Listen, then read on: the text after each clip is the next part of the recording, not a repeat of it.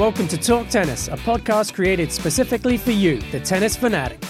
Join us each week as we work to elevate your game both on and off the court. We will deliver fresh episodes to keep you up to date with tennis trends and technologies, as well as exclusive interviews with industry experts, current and former pros, and so much more. Here's your host, Michelle.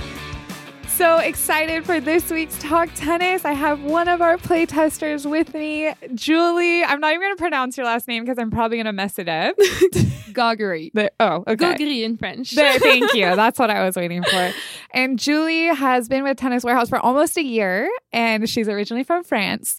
So we're just going to dive into a little deeper knowledge of getting to know Julie, the playtester, and her journey through tennis and how she ended up at Tennis Warehouse and what her role is going to look like for 2020 because it is going to change a little bit. So welcome, Julie. Thank you. I'm super happy to be here with you. And Julie and I actually got to compete this year and play some doubles. She's a badass on the court. At Michelle also, please. Fierce as a lion. Give yourself some credits also. Yeah, so she's an awesome player. If any of you guys have seen any of her playtest videos, she's got insane footwork, good consistency, loves to hit the ball hard. Yeah, always. She's awesome. So first things first, Julie, how did you get started in tennis? Well, back in France, I grew up in France and my dad was just into tennis, and just growing up watching him play, I just wanted to get into it as well. I was about how old was I? Like 5 years old. And I was like, Mom, I want to do like that. And, that's pretty much how it started. And what did the process look like? Were you already pretty good when you were young, or did you really want to be good and you put in the work? How did it go? So I was good, I guess. Yeah, I guess I was pretty good. So my first 2 years, it was just, learning tennis. It was pretty mellow, basics and stuff.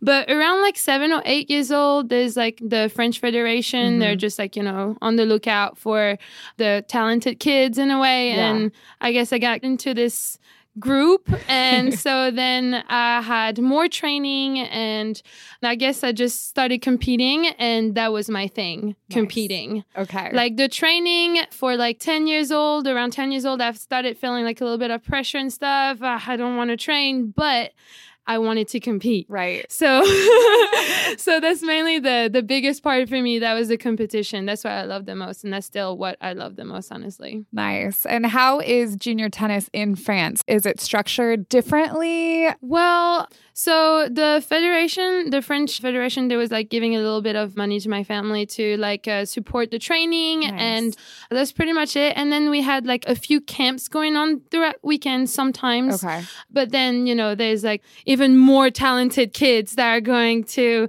in Paris to like train with like, the big names and stuff. Yeah. And but I was just at a regional level pretty much. So I was not like at a French national level and stuff. So yeah, pretty much like giving me a little bit of a scholarship for training and for competing. And there's like a minimum of matches that needed to get done at an early age. And I think the rules probably changed now, but I remember being like, I don't know, around 10, 11 years old and having to play at least like 90 matches a year. Oh my gosh. I know, right? And I think that was like between 10 and 12. It was like about 90 matches a year. So that was like a lot of pressure for me and my parents as well. Yeah. So I was just going to school like a regular student. And at the same time, I was, competing and traveling a little bit around friends. But And I know you have a brother. Does he also play tennis? Oh, no. I mean, okay. Let's say that my entire family, so like my parents and my brother, got forced into tennis because of me. Yeah. My dad was already a little bit into it. Like he'd been playing tennis his whole life. But then my mom picked up on tennis because I was just so like addicted. Into it, yeah. And then my brother was like, I guess I'll pick up a racket too because we have 10,000 rackets at home, Yeah.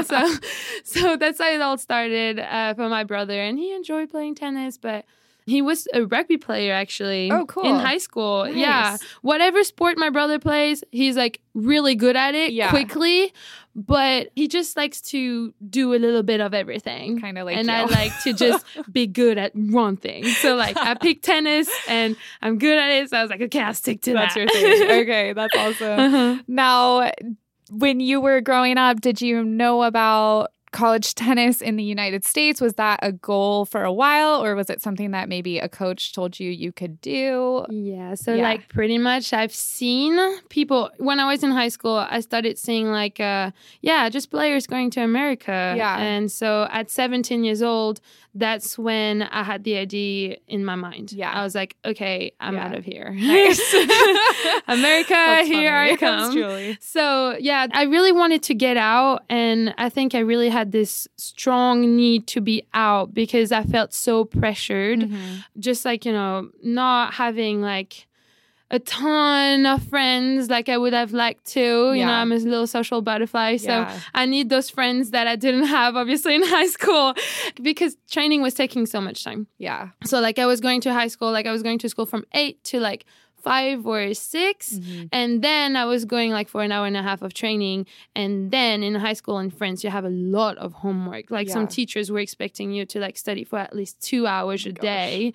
So like imagine like just, getting up at 6:30, going to school at 8, getting out at 5 or 6, an hour and a half of training. Yeah, then you have 30 minutes of drive to go home. Yeah. Time to eat, shower, and then homework. Oh, nope. No. Not happening. No. Anyway, so with all that and still wanting to compete, it was just like a lot for me. And I was getting into like a few arguments with my parents. It was just a lot. And with that, I just wanted to get out. I started seeing like players traveling to America. And I was like, hey, I had this idea always growing up and becoming professional, which didn't happen. And I'm totally okay with it, I think. Same. But just like wanted to reach my full potential was the idea. And the issue was if I was staying in France and continue my schooling in France, well, school would have taken too much time for me. Totally. While here in America, I could train 3 hours a day and have the conditioning and the coaches and the equipment as well. And you get to travel. I get to travel and I got to play tennis and compete a lot. So that was like the perfect compromise for me, literally a dream, which I lived for a full 5 years. Yeah. So tell me about the recruiting process for you. Okay. So there's this guy in my tennis club in France. He was a national champion, NCAA national champion in 97. His name is Thomas Dupre. Okay. He played for Mississippi State. But anyway, he did the same thing that I did. Went to America, did his full schooling over there, become national champion. And at some point, he came back to France. And he coached me for a little bit, my last year of high school. And he built a little organization that sent French players to America. So he helped me in the process of getting a visa because this is a grind. It took me a full year to actually get that visa. Wow. I mean, a full year, like about 8 or 9 months.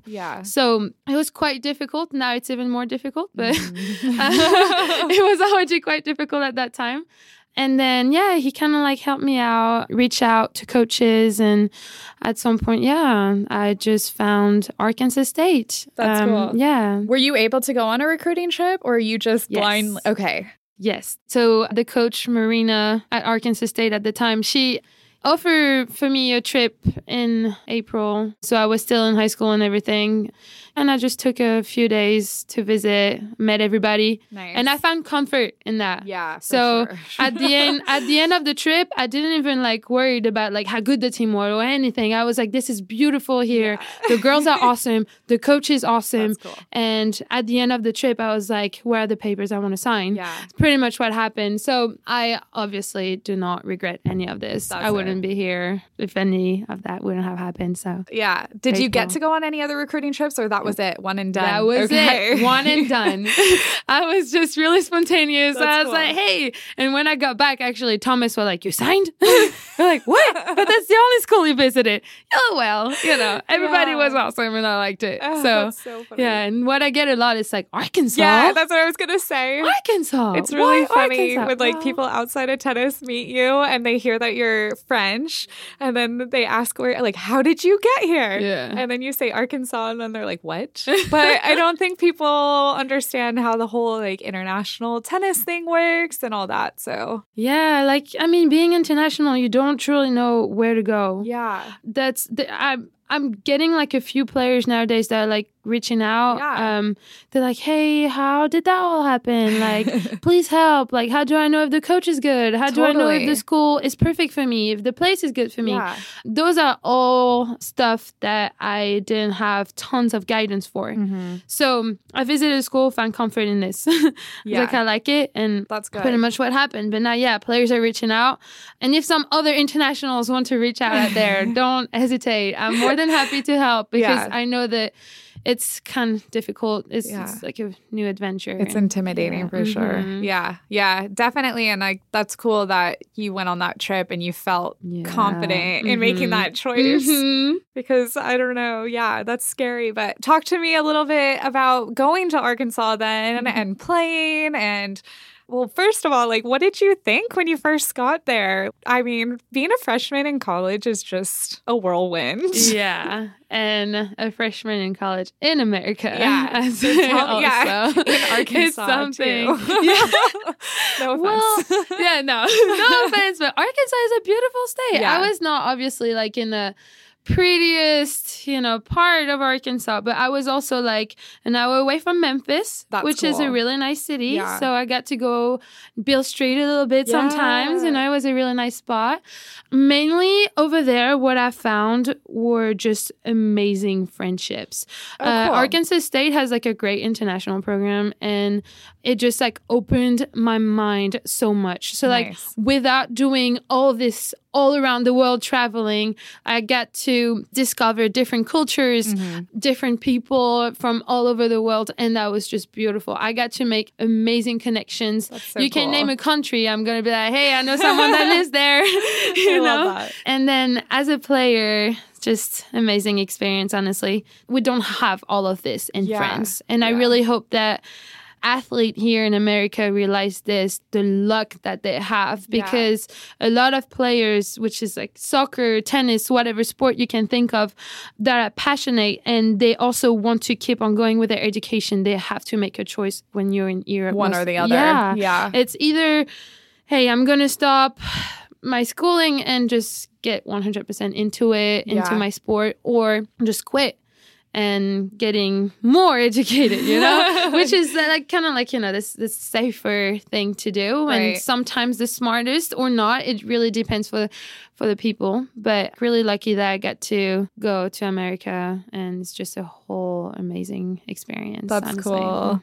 Do you have any favorite memories or favorite matches or trips even? I do have a game that I remember. It was against Kennesaw State.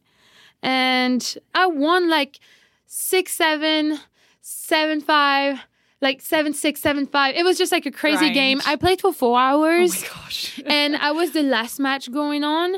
And so what happened is we already won the game, right? Yeah. But the coaches was like, hey, we'll keep playing. We'll keep playing. Yeah. And my teammates were just like on the sun, like laying down, like dying. They're like, Julie, please get done already.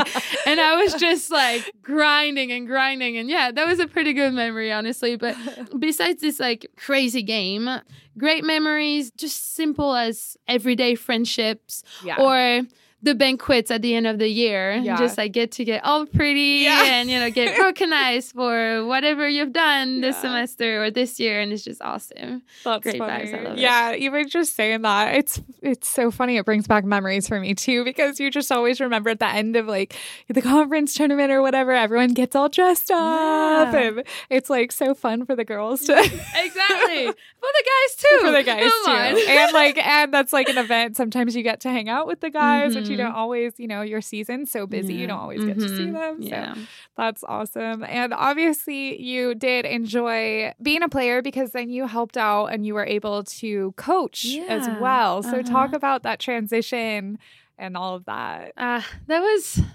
it was a really fun transition. I learned a lot from that. It was different. Like I was like teammate with some of the girls that I was actually coaching. So, you still have like this really good connection with the girls, and you just help them out as much as you can, give them little tips and stuff. But it was more like sitting down with them on the court and helping them out more as a friend more than actual coach here. That's pretty much the relationship I had with them, you know, and I found like words that the coach at the time didn't obviously found because he didn't have this connection with them. Oh, yeah. That makes sense. And I know that some of the girls were like sometimes like, you know, struggling a little bit and just not happy with whatever decision was made. And, you know, I was kind of like here to like try to ease the thing. Yeah. I was like, hey, it's okay, you know.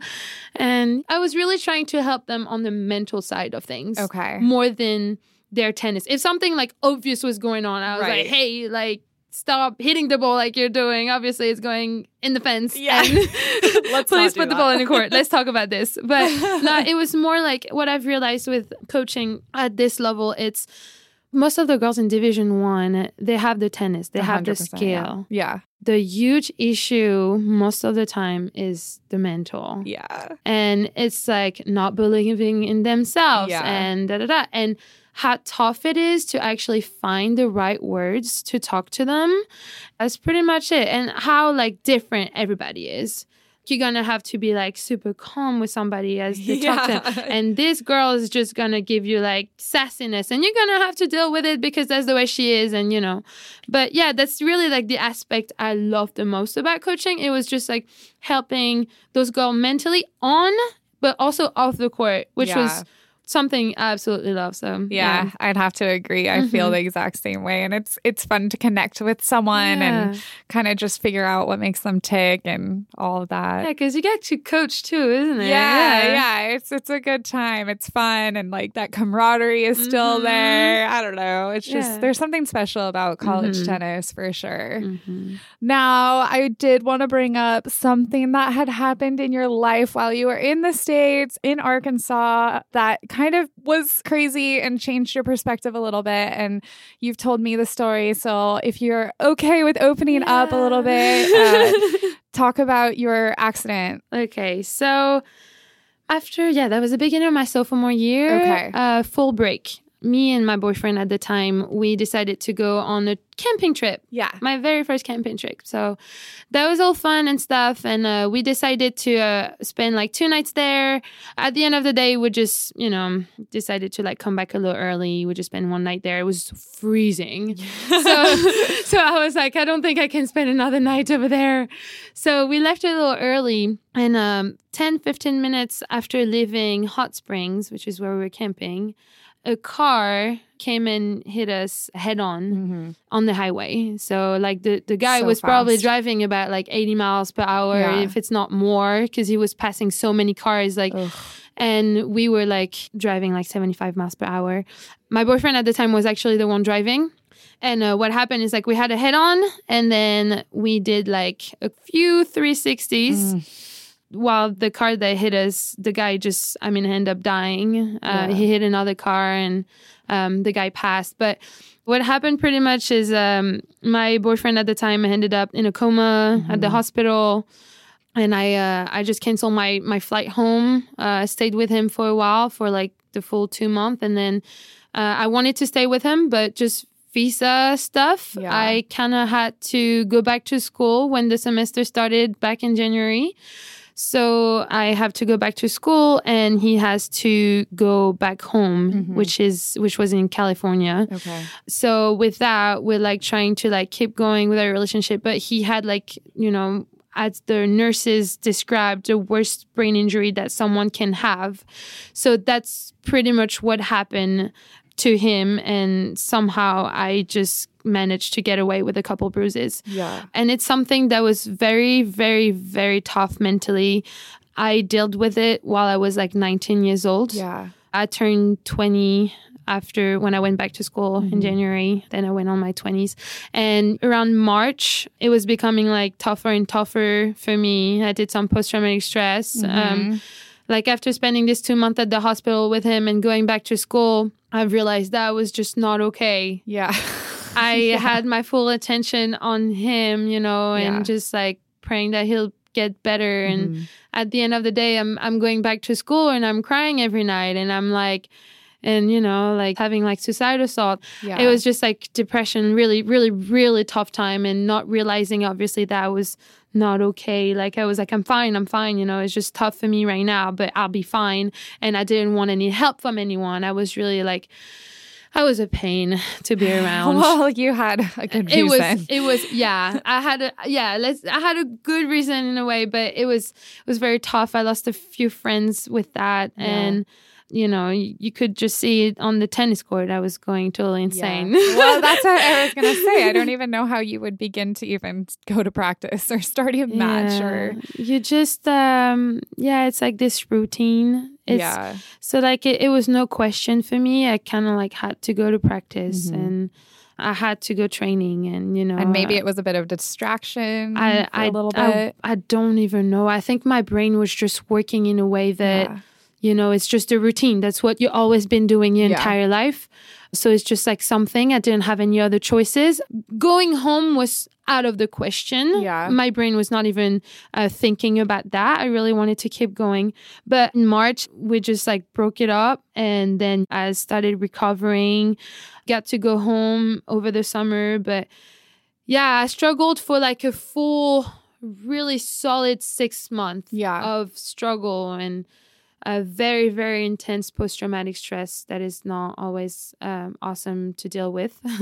No. But yeah, from that, just like, you know, I've enjoyed life a little better, and it gives you a new perspective for sure.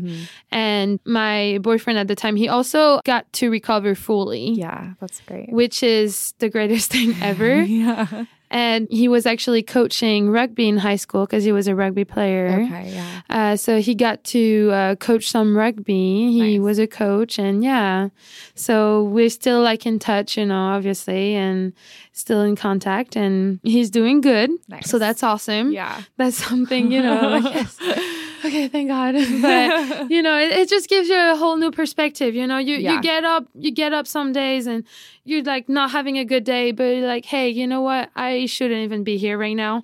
You know, like, I mean, some people I showed pictures of the car, and it's insane. People are like, how you guys are still alive? Don't ask me. I don't know. Ask the man upstairs. I know. I'm not in control of this. Yeah. I just, you know, have the consequences, and I have to deal with it. So like, you know, whatever happens, it's just going to make you grow. It's something that a lot of people says, and it's now because it's true. Yeah. Trust me, this is true. Whatever you're going through, there's a little light at the end of the tunnel. Yeah. It's for sure going to make you grow stronger and appreciate life so much more. Yeah. And I bring it up only because I just love your outlook on life. I know none of you guys work with Julie, but she's just always so friendly and a shining star every morning. She comes in and good morning, and I just love it. And I think it just proves the point that everyone's kind of got their own journey, and we all have different things that we struggle with, and everything kind of happens for a reason. And you can tell that she lives life to its fullest. She's always exploring and adventuring, and I feel like if it's not making her happy, she's not going to do it, but most things make her happy. That's true. So. Yeah. I'm kind of like, I'm still working on it, obviously. I think we all are. Because I'm a very anxious person also. I know. And I do struggle with anxiety. Yeah, you know that. You know that. No, but I mean, I know what you mean. Yeah. But you also see me. So yeah, I'm a very happy person, social butterfly, really happy to be around people. Yeah, but sometimes, and I also know that we've talked about this, sometimes you give a lot of yourself to everything and everyone, and you just kind of need some time to refresh. Yeah, for sure. Yeah. Well, thank you for sharing that story. Appreciate that. And I think it's important to share like little stories about like whatever you're going through. Yeah, I agree. Just to be like transparent, and especially you're not alone. Especially that a lot of people, you know, just see me as a happy person. Yeah. And it's the case for a lot of people, you know, you just see them every single day and you're like, oh, they're a really awesome person. They're so happy. Yeah.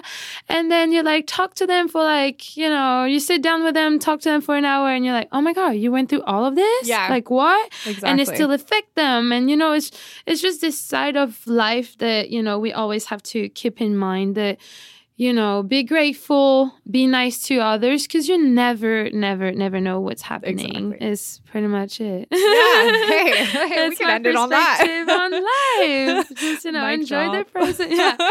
Enjoy the present moment. And be aware of, people. Exactly. And be happy. Be happy. Okay. From there, I'm like, what do we do now? We got this. So after that deep thought, how did you get from Arkansas State to Tennis Warehouse in San Luis Obispo, California? Woohoo! Well, that's actually Drew messaged me on LinkedIn. Yeah. Drew Munster, the CEO of the company. Hello. Yeah. He messaged me on LinkedIn, and he was like, "Hey, we have this opening here at Tennis Warehouse in San Luis Obispo, California, as an assistant web editor and a play tester." Mm-hmm. So I was actually looking for a coaching position at first, and it was either in my head I was like, "Hey, I'm going to keep on coaching in America, or I'm going home." Back, yeah. That was really my view. And then I had this Drew messaging me on LinkedIn. And I'm like, wow, that's actually a great opportunity right cool here. Job. But sounds fun. You get to try, you get to try tennis equipment, do videos about it, write reviews, and just in an awesome environment. Yeah. And web editor. I love writing too. And I'm like, it sounds like the perfect compromise for me. Yeah. And so I just started the process, start to discover a little bit more of what Tennis Warehouse is all about, and loved it. Yeah. And so I just decided to come here, and I did the drive from Arkansas to California, which was a really fun drive. I had a little Dodge Neon, like an old car from 2004. And what color was it? Yellow. And my little baby made it to California. Shortly passed away. Yeah. Soon after. My little baby died after, unfortunately. But she made the drive. And 2 of my best friends came with me. So really, really good trip. 24 hours drive. Oof. Or 26 hours. Yikes. But, adventures. Yeah. It was really cool. So, and now here I am. I kind of remember your first day, but I do remember you had done a Skype interview or several with Chris, and he came back and he's like, she's going to be great. She's going to fit right in. She's so bubbly. Like when you don't know about someone and someone's telling you and you're like, I'll make that decision when she gets here. Yeah. I can be a little rough with new people. So I remember I came up to my desk after I was hitting, and Sean was there at the time, and you were sitting at your desk, and Sean's like, oh my God, Michelle, you're going to love Julie. She loves sparkles and unicorns. Oh, yeah. So that's pretty much my first day here. So Michelle is somebody that loves sparkles. On the reviews, there's always a little sparkle headband or something, and really nice makeup with a little bit of sparkles and stuff. Anyway, first day here, I'm wearing sparkly shoes. Yeah. That was it. And Sean turns around and was like, oh my God, you have sparkly shoes. You're going to love Michelle. Michelle will love you. And I was just like, yeah. So I was like, okay. She's cool. I guess I like her. We're good. Yeah. So since then, Julie has been an awesome addition to our team. Thank you. Unfortunately for us, she has decided to go back to Europe. Yay. But understandable. It's been a long time since you've been back home. Yes. So talk about that in your transition. Yeah. So when I was in college, I was able to go home, twice a year. Yeah. Spend the summer home. Yeah. And spend 3 weeks for Christmas at home. Yeah. Well, now I do have a full-time job, and it's a Yeah. little bit more complicated to see family. Yeah. I haven't seen my brother for almost 2 years. It's been That's a year and a half crazy. now. So my parents came to visit in May. Yeah. But so I'm 24 now, soon 25. I'm a big girl. And and so I've spent almost 6.5 years away now. Yeah. So I've been in America for 6.5 years. So it's kind of like time for me, I feel, to go home. You know, I'm always listening to my heart and it's screaming home. So I'm like, okay, I'll listen to you. Which works for us because we do have offices kind of in Germany, but it's on the border of France. So if anyone is familiar with Europe and geography, our office is in Schuderwald, Germany, which is near Offenburg, which is also about a half hour from Strasbourg, France. So, which is probably where I will be living. Yes. And it's like beautiful. A gorgeous city. So cool. Alsace is like one of my favorite regions in France. And I have family over there, my godfather and my cousins. So I'm super pumped about it. My aunt too. It's a region that I know pretty well, more or less, and super pumped to move over there. Yeah. And just being able to stay with the company. And be like close to home. It will be close, good. like 6 hours drive. Is a blessing. It's like perfect of both worlds, and I'm really grateful for that. Honestly, we're excited too because you're going to be over there, and there's so many amazing people over at that part of the company, and you guys will definitely be seeing a lot more of Julie, and she'll be getting those European reviews going and all kinds of good stuff. So get excited for that for 2020. We're excited. We're bummed that we're losing her, but definitely happy to have her still with us. It will be totally really losing me. Yeah, technically stay here. I'm sure I'll come back too. I need my Julie hits though. We like to grind it out. Oh yeah, long grinding sessions with Michelle. The best are on Saturday. Saturday mornings are 2 hours of tennis, sweaty. No, should I say sparkly? Sparkly. Yeah, we don't sweat. We don't sweat. We sparkle.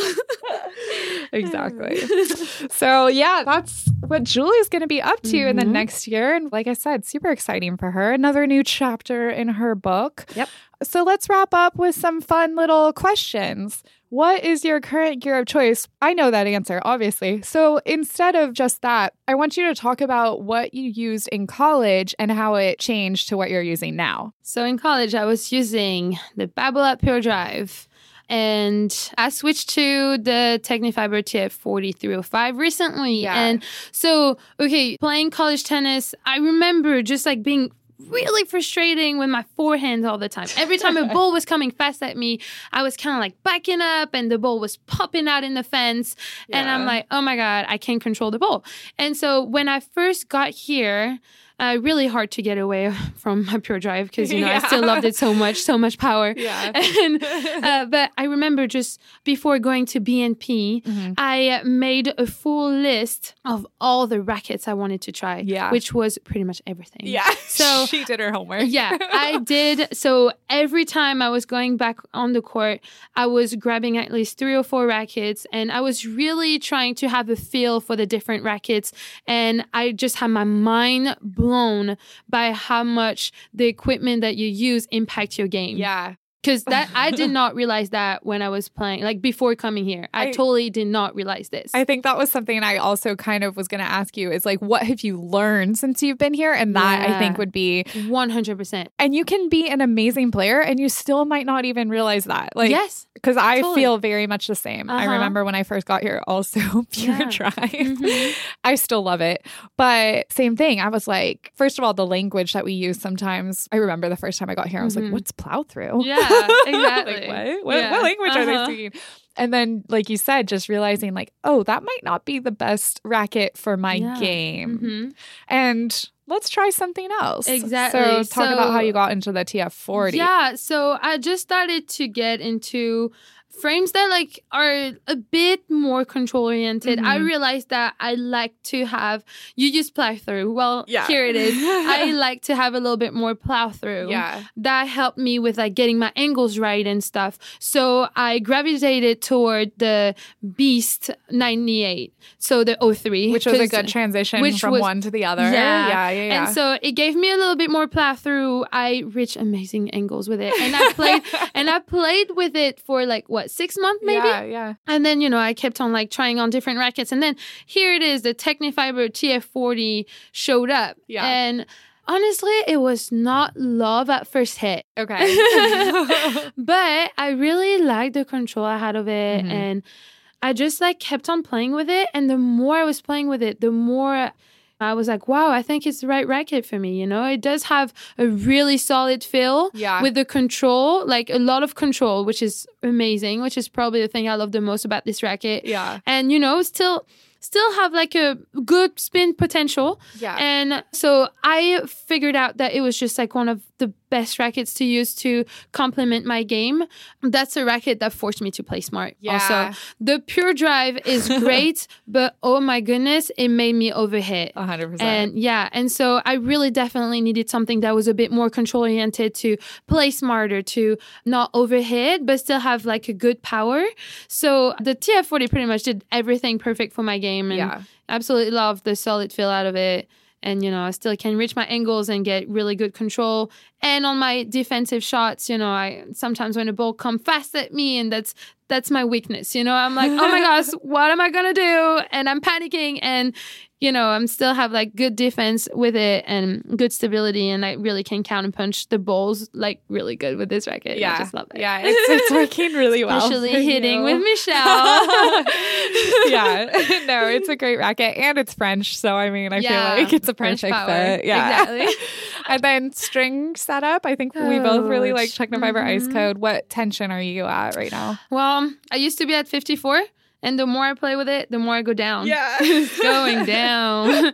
So I went to 54, went down to 50, and now I'm going down to 48. Okay. Maybe thinking of going down even a little lower. Oh gosh, you and Chris. I really like it. No, it just gives me like extra comfort. Yeah. And Ice Code still gives you like a lot of control. Yeah. Which is good spin and good control, and it's just really good in my TF40, honestly. Nice. Love the comfort out of it. Cool. Mm-hmm. And shoes. I know And we've tested a lot of shoes. Do you have a favorite right now? Right now, so I said I had the Yonex Rev 3s. Oh, yeah. Yeah, Fusion Rev 3. Yeah, so those were my favorite, or they are my favorite for now.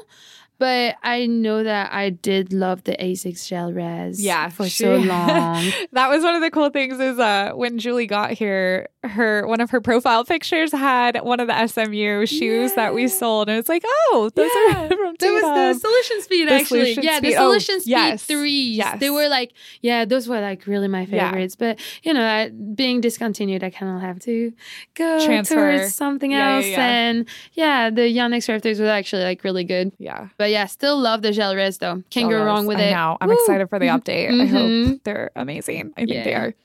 What would you say your signature shot is? Oh, I don't know. Let me see. What would I say your signature shot is? What is my signature shot? Short angle cross courts. Oh yeah, I was gonna say the angles. That angle, definitely. I don't even know why I had to think about that. Short angle cross courts for sure. What does your best day off look like? Lazy morning. Yeah. I wake up and I stay in bed for a little bit.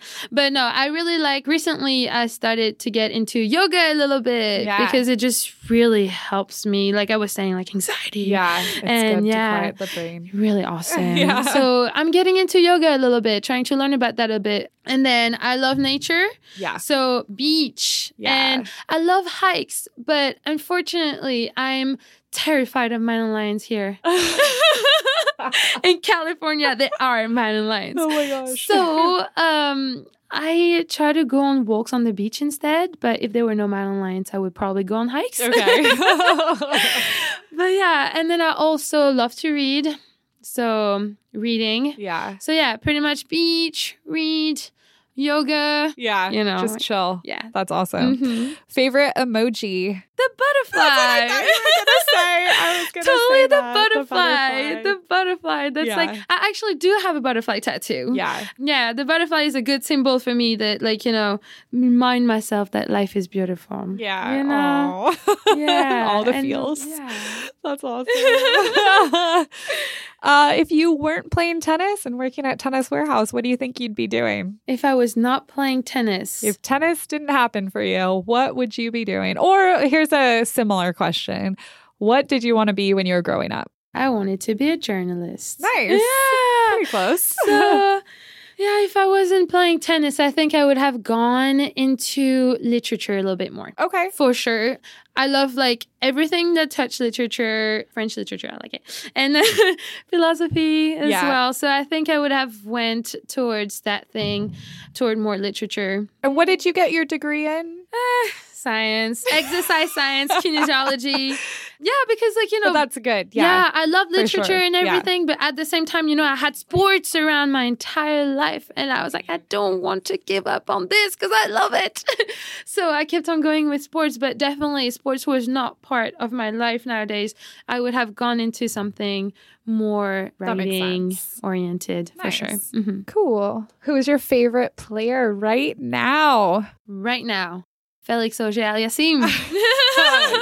Who was your favorite player growing up? I loved Amélie Mauresmo. Oh, me too. I love her. I got to see her at BNP when she was training, coaching Luca Pouille. Yeah, and Lucas. It's someone that went on junior tournaments growing up. I mean, just like 1 or 2 tournaments. But hey, fun fact. Woo. That's cool. Yeah, Mauresmo, she is a goddess in my world. Awesome. She's just amazing at everything. Let's see what else. Bold tennis prediction for the next year. Something that's going to happen in the next year on tour. Rafael Nadal will not win Roland Garros this year. Dang, that's a second person to say that. I just see the next gen and I'm like, that's interesting. Yeah, I think that Rafa is one of the greatest, of course, but this year, I'd see someone else at the French Open. Okay. And I'll be there to see it. I'll come visit. Okay, sounds great. What do you miss most about France? Family. Yeah. For sure. Yeah. Yes. Mm-hmm. And the culture. Yeah. Also, wine and food and crepes. Cheese and crepes. And I make a lot of crepes here, actually. She does. I was going to say, they're amazing. What do you think you're going to miss the most about the United States? California, San Luis Obispo, good spot. The people, the international friends that I've made at Arkansas State. Yeah. The people here in SLO, the beach, it's gorgeous. So many locals here that do not want to leave. No wonder why. Yeah. If I was a local here, I would stay here. Shh, don't tell anyone. No, we're just kidding. We have everybody gonna want to come here. A little slice of heaven here on the Central Coast. We'll take it. She kind of already gave it to you, but let's hear your best life advice and how to handle a tough situation or a rough patch when you're going through some hard times. Well, whatever you're going through, honestly, you're going to have to go through it regardless. So it's your decision on how you will handle it. So I'll end on that, I guess. Julie's helped me through. She's a good reminder. I needed that. Awesome. Well, thank you so much for joining us, Julie. Thank you so much. And like I said, stay tuned. She'll be doing a bunch of videos in Europe. She's already doing a bunch of French videos for us. So if you do speak French, then definitely check those out on our YouTube page and on Tennis Warehouse Europe. And thanks again for joining us, Julie. Thank you so much for tuning into this week's episode of Talk Tennis. If you'd like to continue the conversation, feel free to email us at podcast@tennis-warehouse.com. And if you've enjoyed this episode, let us know, leave us a review, and feel free to share with your friends as well. We appreciate the word of mouth. Until next time, happy hitting.